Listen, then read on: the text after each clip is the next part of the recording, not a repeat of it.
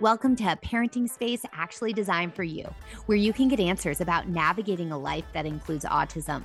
I'm Dr. Tay, and today I'm answering your questions. Anytime you submit questions on my social media, they could end up on this podcast. Let's dive into today's question. Hello, we are back for another Q&A episode, and today's episode is actually inspired by a Facebook community that I am in. It's changed names, but it's currently called Toddlers with Autism, GDD, and Speech Delay. GDD meaning Global Developmental Delay.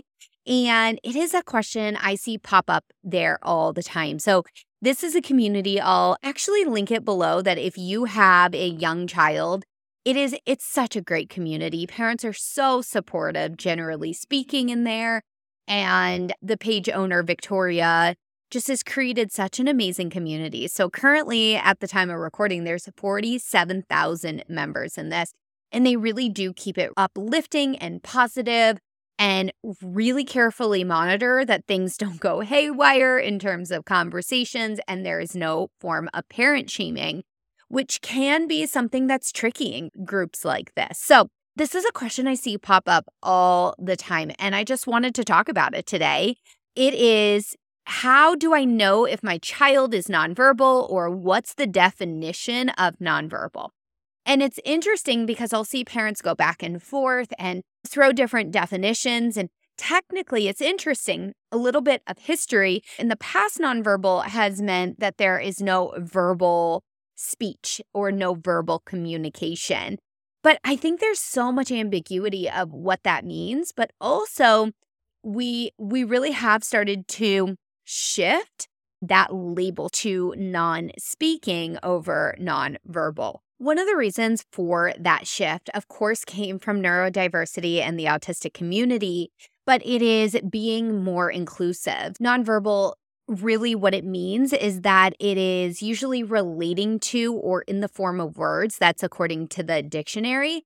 And that's the thing, is autistic children who are non-speaking can still use language and have words. For example, through an AAC device, an augmentative and alternate communication device, also through things like what we call PECS, Picture Exchange Communication System. There's other ways to use words without verbally producing it. And that's where the shift to non-speaking came from. Now, let's get to this. So first off, how do you know if your child is non-speaking, or the question was if my child is nonverbal? And first, what I want to say is I think we often want to provide these labels maybe too soon. And I absolutely understand why, as a parent, you want this clarification. But the thing with it is that we know for autistic individuals that development can really greatly vary. It's interesting because they used to say that kids, if they didn't have language by age 5, that they weren't basically going to have language. And we know that is so not true. Where the age 5 came from is the brain is most malleable before age 5, meaning it's most rapidly growing and evolving and changing. And so we see a quick gain of skills in that time period, but that doesn't mean that the brain isn't malleable or changeable after age 5. Actually, it's still very malleable, and even all through adulthood it is. So that's the thing, is I think sometimes we want to go to these labels as a way to understand your child. And I think it's also, on the other side, it could be labeling them prematurely or putting them into a box. So I want to challenge you a little bit of, why do you want to know this information? And a lot of times it is to help us understand children and help to provide some reassurance. It's part of the acceptance process, potentially. And I also want to encourage you that there's ways to accept where your child is without having these labels. Another example of this is like levels of autism. And that is not synonymous for building acceptance. That being able to label your child in this way and say, okay, yeah, I accept it. Acceptance is a much deeper process than that.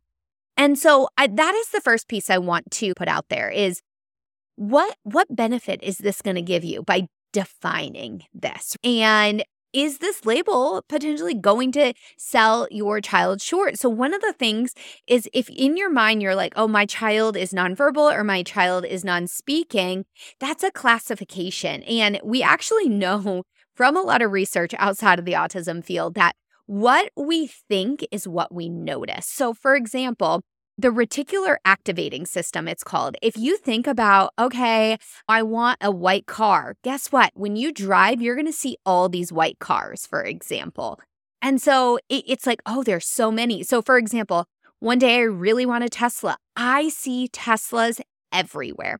And that's because of the reticular activating system. That's exactly how that part of the brain works, is that when we think it, we are primed to see that. And so are you in some ways, by labeling your child nonverbal, being primed to see the ways in which they are nonverbal or non-speaking and making them, so to speak, fit this box? And so I want to challenge you to let go of some of these labels and instead focus on what progress are you seeing? And this is a little bit, I know I've referred to it multiple episodes at this point, but this idea of the gap and the gain, there's an episode all about it. It's like the gap mindset is that your child is nonverbal or non-speaking. The gain mindset is like, what communication bids is your child trying to do? And that's the thing, is if we classify your child is not trying to communicate to you in a verbal way, we could be missing instances in which they are. For example, babbling, we might be like, well, that's not a word. Here's the thing we know with early language development. When your child babbles, you want to talk back to them exactly as if they're speaking full-blown sentences. You want to imitate them. It's basically like they're speaking a foreign language, but you're still acknowledging them. So they're like, rah, rah, rah. I want you to be like, rah, rah, rah. And like, mimicking and imitating them back, that actually helps to progress language. But if we're in this mindset of they're nonverbal or non-speaking, it's easy to go, well, that's not functional language. Why would I reinforce that? Why would I attend to that? Well, babbling is a precursor step to more neurotypical verbal production happening. The other thing is like gestures too. Children just naturally develop gestures before they develop spoken language. And if we're missing those and not reinforcing them, then we're not reinforcing the child's attempts to communicate. So why would they progress on to spoken language? The other area that I really want you to think about this is in terms of what we call echolalia, repeating things. So maybe your child scripts something from a movie and that is the basis of their language. It's easy to go, well, they're nonverbal or they're not non-speaking in functional ways. Like they're not saying anything important. Well, we know that a large percentage of children are called Gestalt language processors or GLPs. And that is a form of communication. And so if we think in this black and white box of like nonverbal versus verbal or speaking versus non-speaking, sometimes then we put our children into those boxes, and again, the reticular activating system makes us see information that supports that, and we could be missing all these other ways that they're trying to communicate. So I know I didn't answer the question of what defines nonverbal, but I ultimately think it doesn't matter. On this podcast, I've talked a lot about, yes, we have diagnostic criteria in order to get your child the quote unquote label or diagnosis or identity of autism. But then I talk about as you move into the therapy side, we need to really be focusing more in terms of their strengths and really promoting quality of life. We don't want to get stuck in this deficit mindset because ultimately that's not going to serve you. You're going to obsess about it. You're going to worry about it. You're going to wonder what's going to happen for your child. You're going to miss beautiful moments in progress. It's not going to be serving for your child either because they're going to constantly grow up feeling like something's flawed with them, that there's something to be fixed.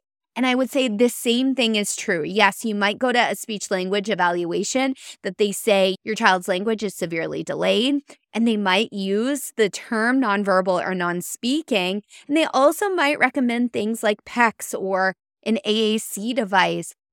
But like, why do we need to keep running with that lingo? That's not getting us anywhere.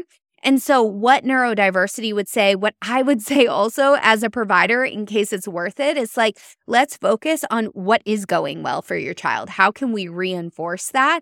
How can we help to promote your child's communication?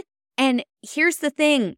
We're only going to keep attempting to communicate if we feel seen, heard, and supported, right? That's true for you as a parent, and that's also true for your child too. They want to feel seen and heard. And if they feel like nothing is getting your attention and you're in the mindset of words, words, words, and they're trying to use pre-verbal attempts with you or even verbal attempts that don't fit neurotypical standards, we end up missing so much of their journey, of their progress, and of their attempts to enter our world. And some of how we enter their world is acknowledging this, because that is the basis of language development. I do need to have a SLP on the podcast soon so we can dive into some of these topics even further. But as a psychologist, I talk about this a lot and help to support communication approaches. One resource for this that I'm going to link in the show notes is called An Early Start for Your Young Child with Autism. I do need to do a full podcast episode on this and early intervention and all of that, but I love it because it teaches you how to enter your child's world, how to reinforce their current communication bids, how to continue to promote communication bids. And what's really interesting is the last chapter is called Moving into Speech. And the way the book is designed is to go chapter by chapter and learn the skills and learn how to support your child. And if you jump to the last chapter, I believe it's chapter 14, it will literally tell you to go back to the start.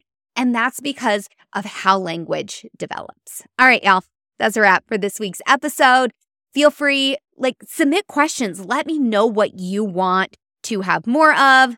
Let me know what you want answered. I love being able to answer questions. So far, it's been through conversation that these things have come up, or like today, it was a recurrent question I was seeing come up over and over again. All right, y'all, that is a wrap, and I will see you soon. This episode was meant to be short and sweet. Full-length episodes air every Wednesday with many episodes like this sprinkled in between.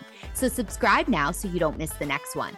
And if you want to inspire a future episode, because that's how we roll over here, ask me a question on any of my social media pages for a chance to have your question featured.